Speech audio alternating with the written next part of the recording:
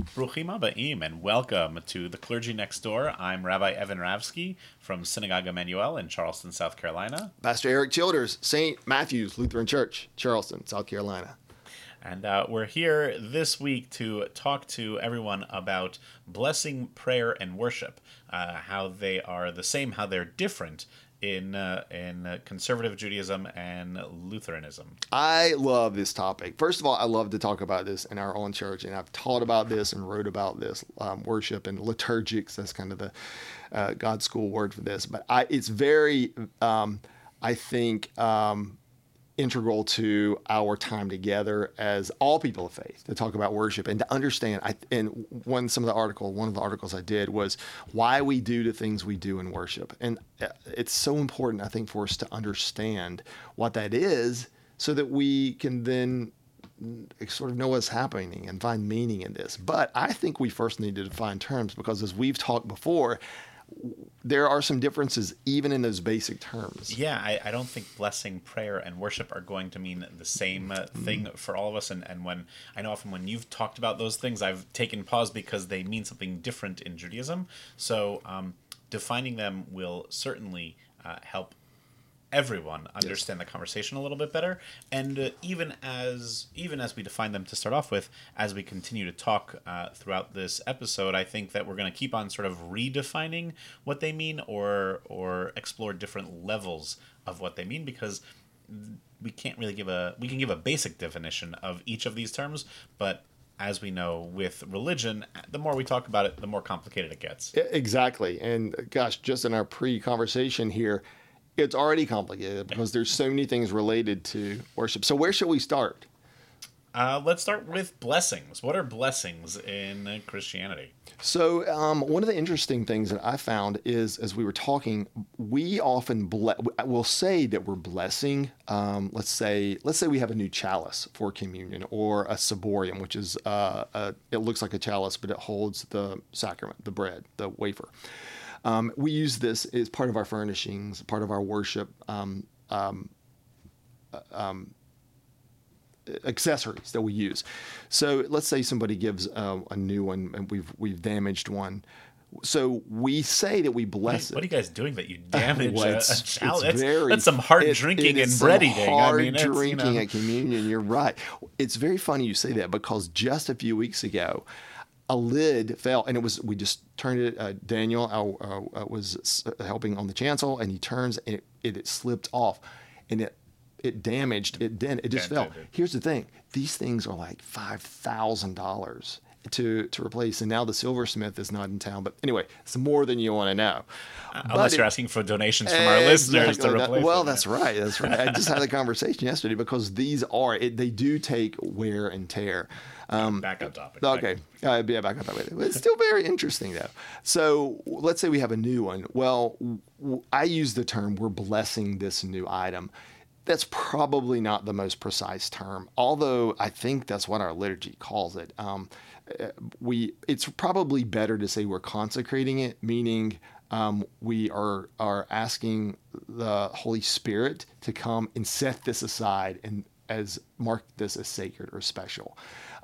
So it's like a sacred ground. A church is, or a synagogue for that matter, I think, correct me if I'm wrong, would be considered a sacred ground because it is set aside by God as sacred ground. Maybe not. No. Okay. Well, that's another topic.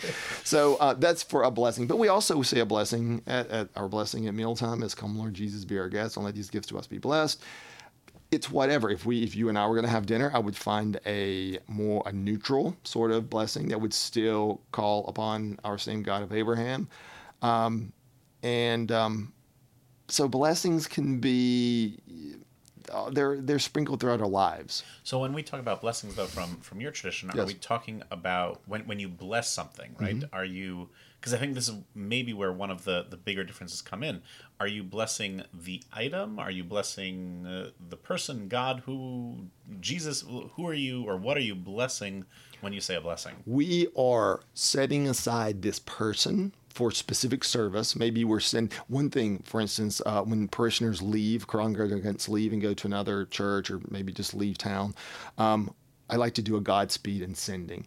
And so we say a blessing for them, but it is essentially setting them apart for worship in their or service in their next place, wherever they land. It's sending a blessing with them. It's sending God with them. So that's so if let's perhaps we have a new banner that we process in, we're not really blessing it as much as we're setting it aside, consecrating it, setting it apart to be named as sacred in our worship moments together. Interesting. So blessings in Hebrew, it's brachot for us, are very different. We always have an item that we say a bracha, blessing, over, but rarely is it the object that is being blessed, so to speak.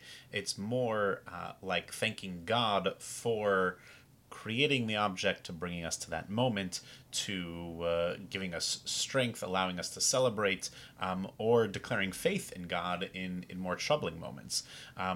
So, for example, for us, a meal is something that constitutes only when you have bread at the table.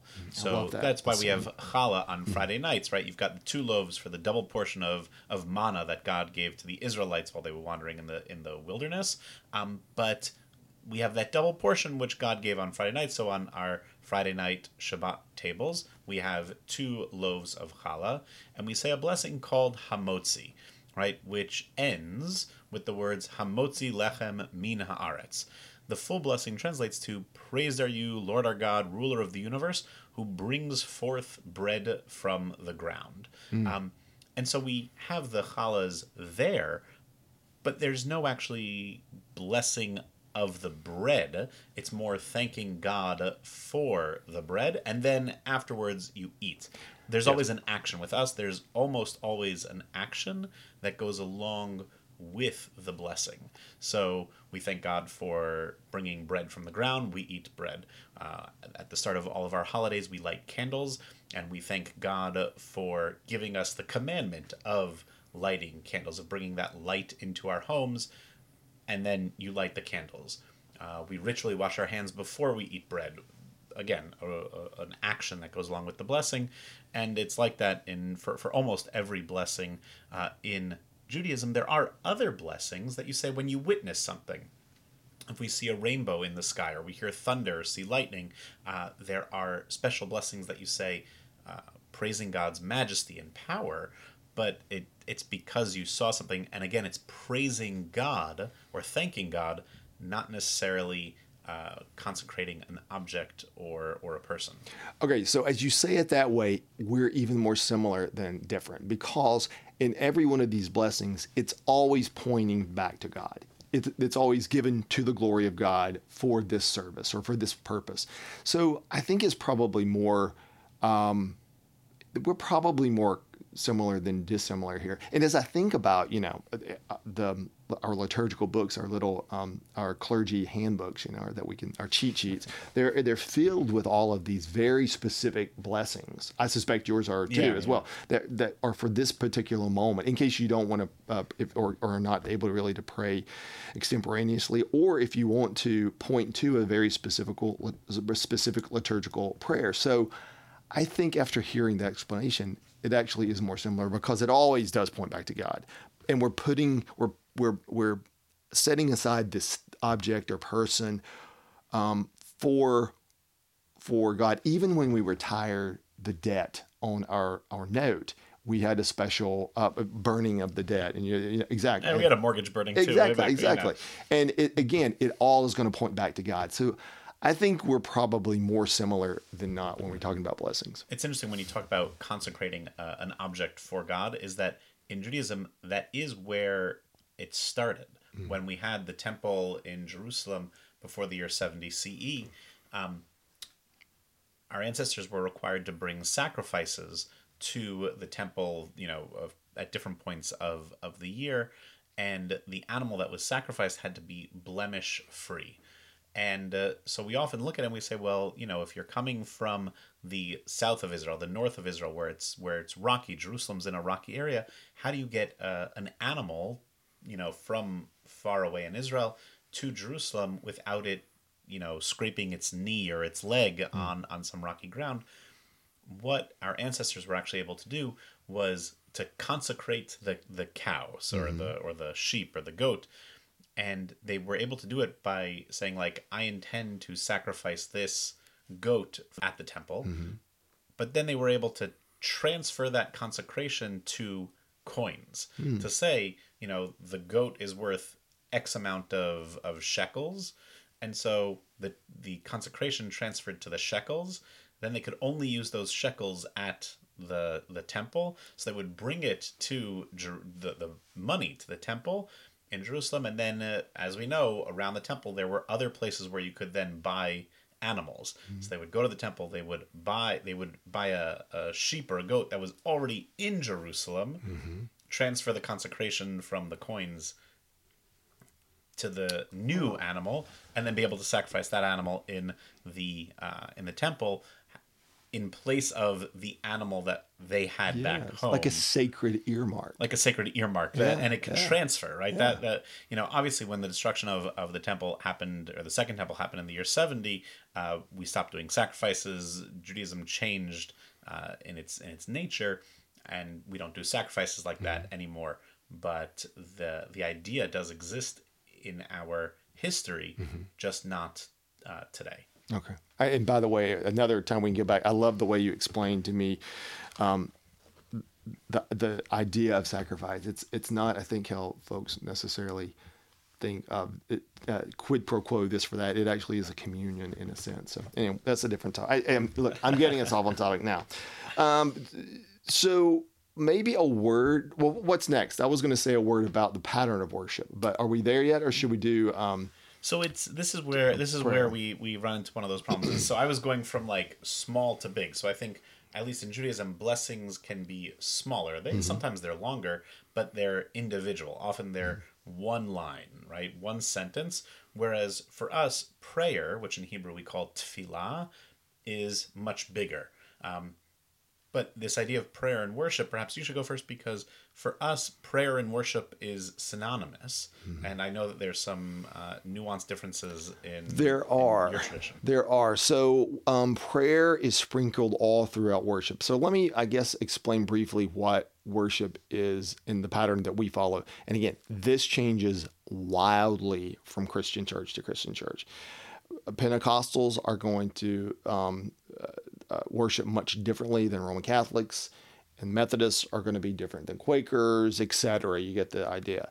I'm just going to talk about Lutherans here, and I'm going to talk about ELCA Lutherans too. You're going to have to explain that, because I don't think we explained it way back when we did the introductions to our denominations. The ELCA Lutheran is like, I would liken it to conservative Judaism. I think others are going to disagree and say that we are more reformed, but we are certainly not Orthodox. What does it stand for? Let's start. Evangelical Lutheran Church in America. We definitely do need to do a specific, because I can't drop the evangelical word without, but just trust us, we'll come back to this another time. ELCA. So this is ELCA worship.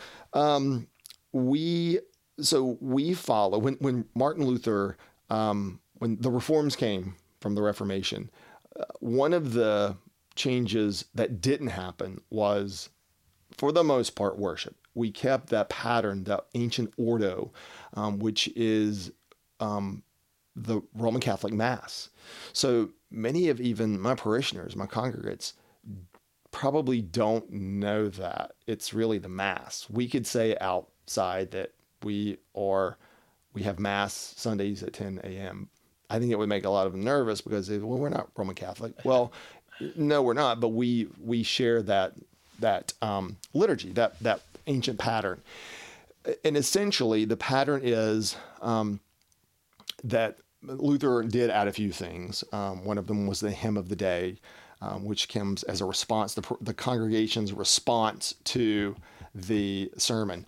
But we essentially follow the ordo, which is gathering, word, meal, and sending.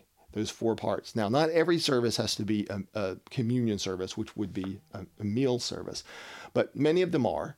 I'll say a word about the different times of the day in a moment, but the gathering is when we gather together, and we are gathered together, and we, in that part of the service, we confess our sins. We receive forgiveness. We have a gathering song. If we are a highly liturgical church, we will process in the cross, banners, torches, etc., Bible, which I've seen when I've been there. When I was there last year in December for. Oh yes, for the lessons and carols. Yes. And that really wasn't even a festival service. But yes, there are. It varies even from week to week how often we do this. The word portion includes readings from the Holy Scriptures. We usually have an Old Testament reading, a Psalm, a New Testament reading, and a Gospel, Matthew, Mark, Luke, or John. And then we have usually a children's moment where children come up and they have their time. We have the sermon. We have the prayers. That's also part of the word, when you pray for and are prayed for by others. And all of this is moving us toward the meal. And then we have this reconciliation moment where we shake hands, share the peace. Some churches kiss and all of that, but it's a moment for us to have this demonstrated reconciliation before we sit down. I put in air quotes, sit down for a meal together around Holy Communion. We have Holy Communion. And in Holy Communion, we can have a whole session on Holy Communion, but we have this mealtime together. And then after this, we are sent. The last part is the sending. We are sent into the world to love and serve. Now, the reason we're sent, not is because we have to do anything. We're not obligated to earn our salvation. We are sent out of a spirit of thanksgiving and gratitude to go out and love and serve. That's essentially our worship each week. And blessings and prayers are sprinkled throughout. We have prayers for a prayer of the day, which is sometimes called a collect, which collects all of the themes for the day and into one moment. We also have prayers before Holy Communion, after Holy Communion, prayers for all the individuals. So prayers are sprinkled throughout for certain occasions in the service. It's so interesting because hearing you explain it like that, again, I see more similar. The more we talk about these terms, the more similarities I see, even though we're using the terms differently. Yes. Because I've been to a service, and they are, even though it's Hebrew, and I don't, right. I know what's happening essentially.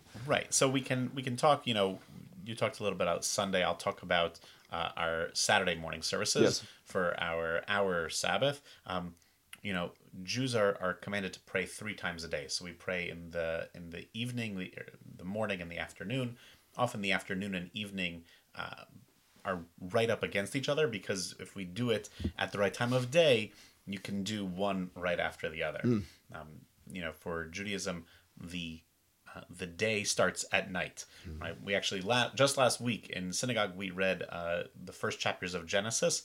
And because that first chapter says there was evening and there was morning, the first day, second day, third day, if evening came first. So our date changes with the sun setting, with really when 3 stars come out in the sky, and it's officially night. The date on the Hebrew calendar changes. So evening prayer is actually the first prayer of the new day. And so for our Christian listeners listening, that's how the math works out that Easter is on the 3rd day, because we follow the Jewish Sabbath. We actually follow much more closely with Christianity follows the Jewish pattern very closely too, the Hebraic pattern as well. Yeah. So, but on Saturday mornings, on Shabbat morning, our services, right, our worship starts at 9:30 a.m. But it's comprised of smaller services, right? We've got the morning service. We have the Torah, which is prayers. Mm-hmm. For us, it's not prayers for individuals so much as it's collective prayers for what we want, what we're thanking God for. The liturgy maybe is a better comparison with what you're talking about, prayers. But our liturgy is fixed. Ours too. After you finish, I'll say, because again, ours is going to follow very closely. But you go, and I'll. Yeah. And so we have the order of prayers within the service. Then we go from the morning service into the Torah service, which is when we bring the Torah, the 5 books of Moses, out. We read a selection from it every week that progresses through from Genesis 1 to Deuteronomy 34. So we read the entire Torah over the course of a year. So we just started again with Genesis 1. After the Torah service or after reading the Torah, I should say, we chant the Haftorah, which is a selection from the prophets, right? From the book of the prophets, when our enemies, right? When governments want to oppress Jews, at least in ancient times, one of the first things they would always do is outlaw the studying of Torah. If you outlaw the studying of someone's most basic religious texts, it disconnects them from the religion. So what our rabbis had done was they selected thematically similar pieces from the book of prophets that we would read and study in place of reading the Torah. So last week we read, the Haftorah would be something about creation, maybe from the book of Joshua, or somewhere else. It's not, unlike reading the Torah, reading the prophets isn't what we'll call chronological, right? It doesn't start at Joshua 1:1 and go through all the prophets. It jumps all around. So after the Haftorah, we put the Torah away. Then I give a sermon, and then your sermon is based on... I try to use the themes of the Torah portion to guide the sermon, but also it can just be about what's going on in the world. So, lately it's been about Israel and things going on. So it can be based on what we've read, updating the message, using it as a guide to give whatever message I want to give that week. But there are many weeks where I set the Torah portion aside and say, much more important this week that we talk about what's going on in the world or in our community, rather than specifically what the Torah says. So there is that freedom that I'm not, I don't have to stay just connected to the Torah portion. So after we put the Torah away, we then have our Musaf service, which means additional in Hebrew. And it's a special service for Shabbat and for holidays. At the end of that service, we actually bring the kids up for the final prayer, the final piece of liturgy. They come in from where our youth services are. And then we go out to a meal. We go out to our Kiddush lunch, and then we just send people away from the Kiddush lunch afterwards. But that is a full sit-down meal. It's a little bit more hearty, I'll say, than just communion. Now, is that always at a synagogue, or is that at a restaurant? No, well, so what my congregants do when they leave, I don't know, but it's in our social hall, the room next to our. So, like every week, there's a full meal. Just about every week, there's a full meal. Yeah, that's really neat. Let me say a word about first the lectionary, because there's a similarity there. You hear the Torah in 1 year. And when I say our, this is where we share with a lot of other Christians. Any church body on the common lectionary. The common lectionary is a 3-year cycle, year A, B, and C. And it's Matthew is year A, then B, then C, Luke, Matthew, Mark, and Luke. And then Mark is the smallest of the Gospels. John is often sprinkled throughout John, because John is a different kind of gospel than Matthew, Mark, and Luke, and that's a whole other. I know it's very good. I'll say, as a Jew, I prefer Matthew, Mark, and Luke to John, so I'm okay with that. That's for another time too. But we hear, and because we have a lot more to cover in a sense, because we have all of the Old Testament, and every time I say that term, I want us to unpack. We got to do because.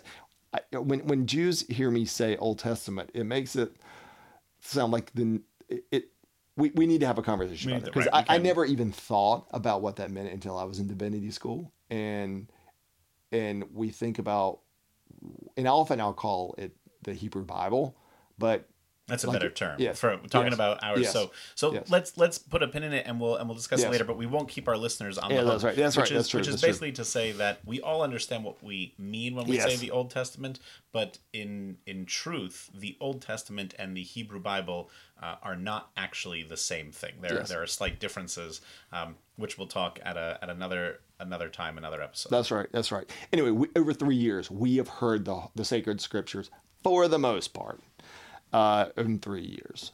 And then the other thing about, let me say a word about the prayers of intercession. We offer these prayers in this very, it's a loose pattern, but we know where we're going every week. And I don't know if my parishioners, my congregants have really paid attention to this, but the first is we speak about the Church Universal. We talk about creation.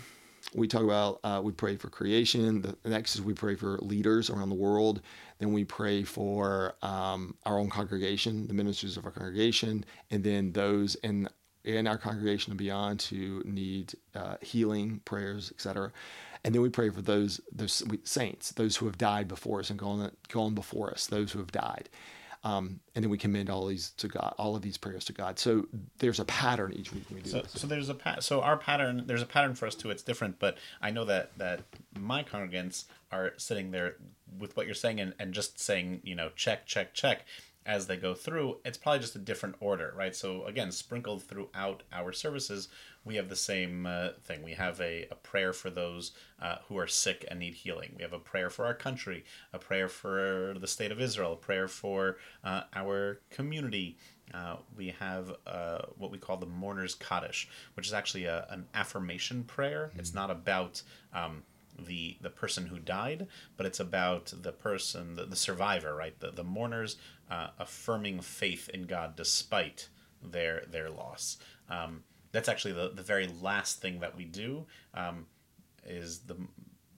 We say it a few times throughout the Saturday morning, but the last prayer of every service is the Mourner's Kaddish for that affirmation of faith in God before leaving. But so again, all these things both our religions do, both are within both of our services, our worship. Just sounds like at different moments. Yes. And sprinkled throughout.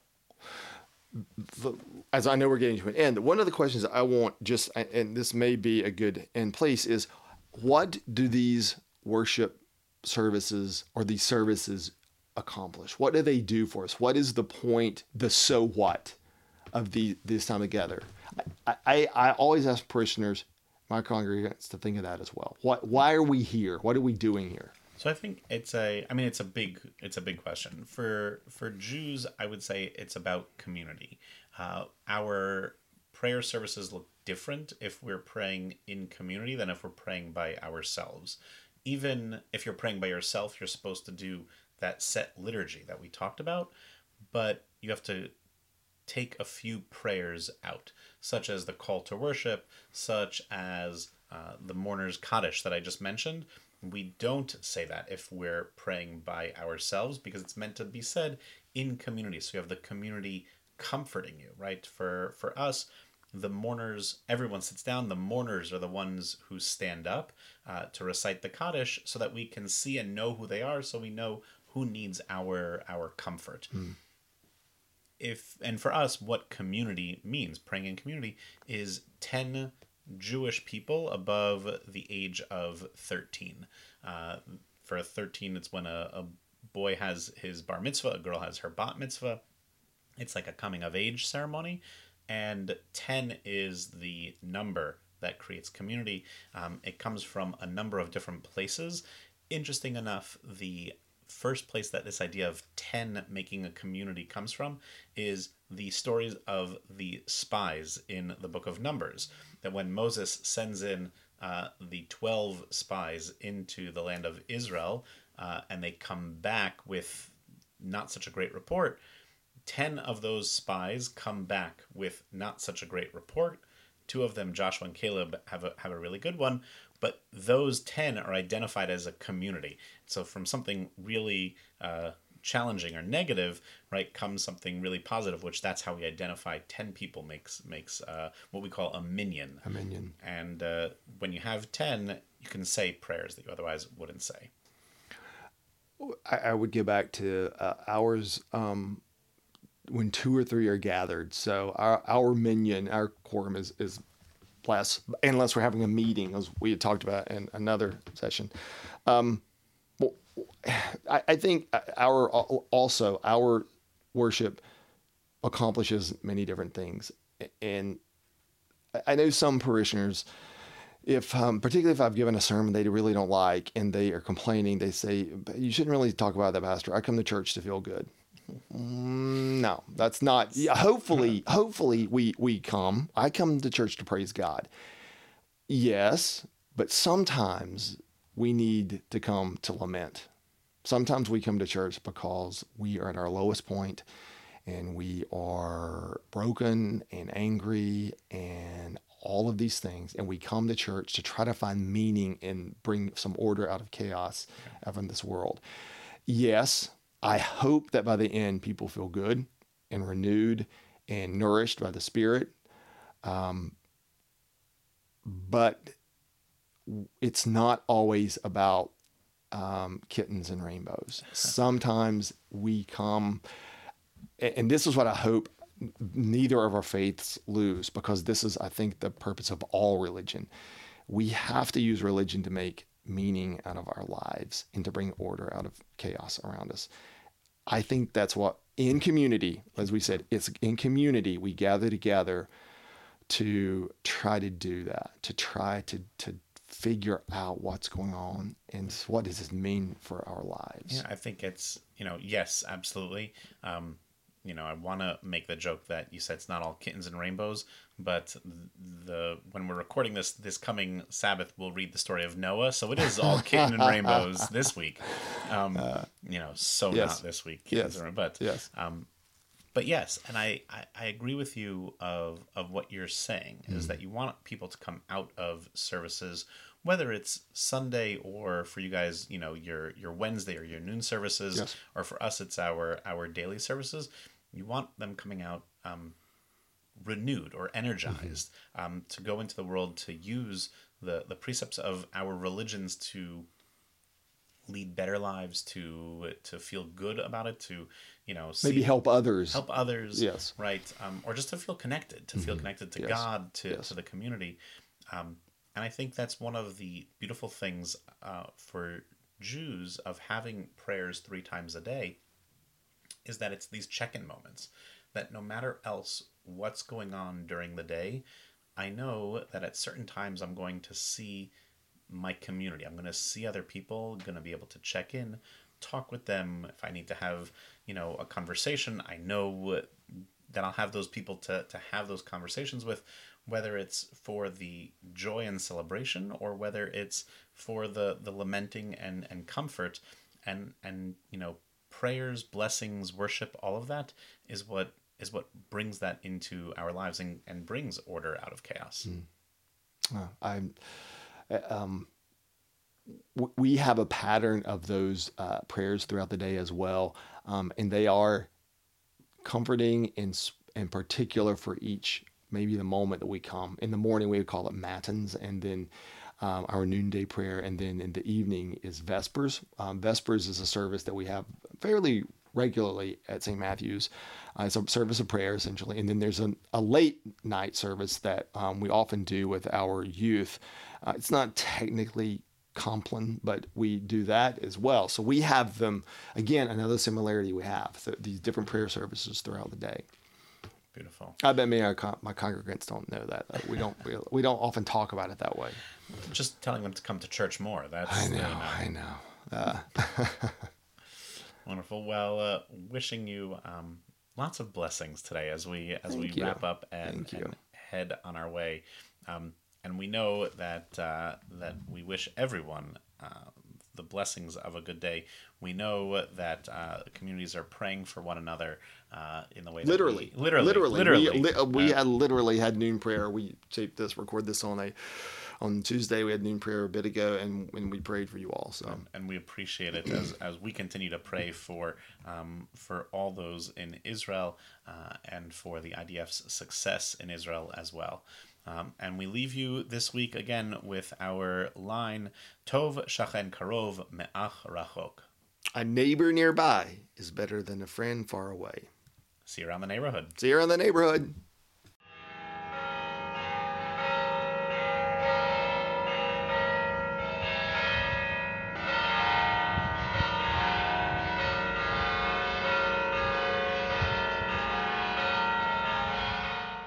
Next week on The Clergy Next Door, we'll be looking at specific concepts within each religion and delving into them in more depth to better understand these specific concepts.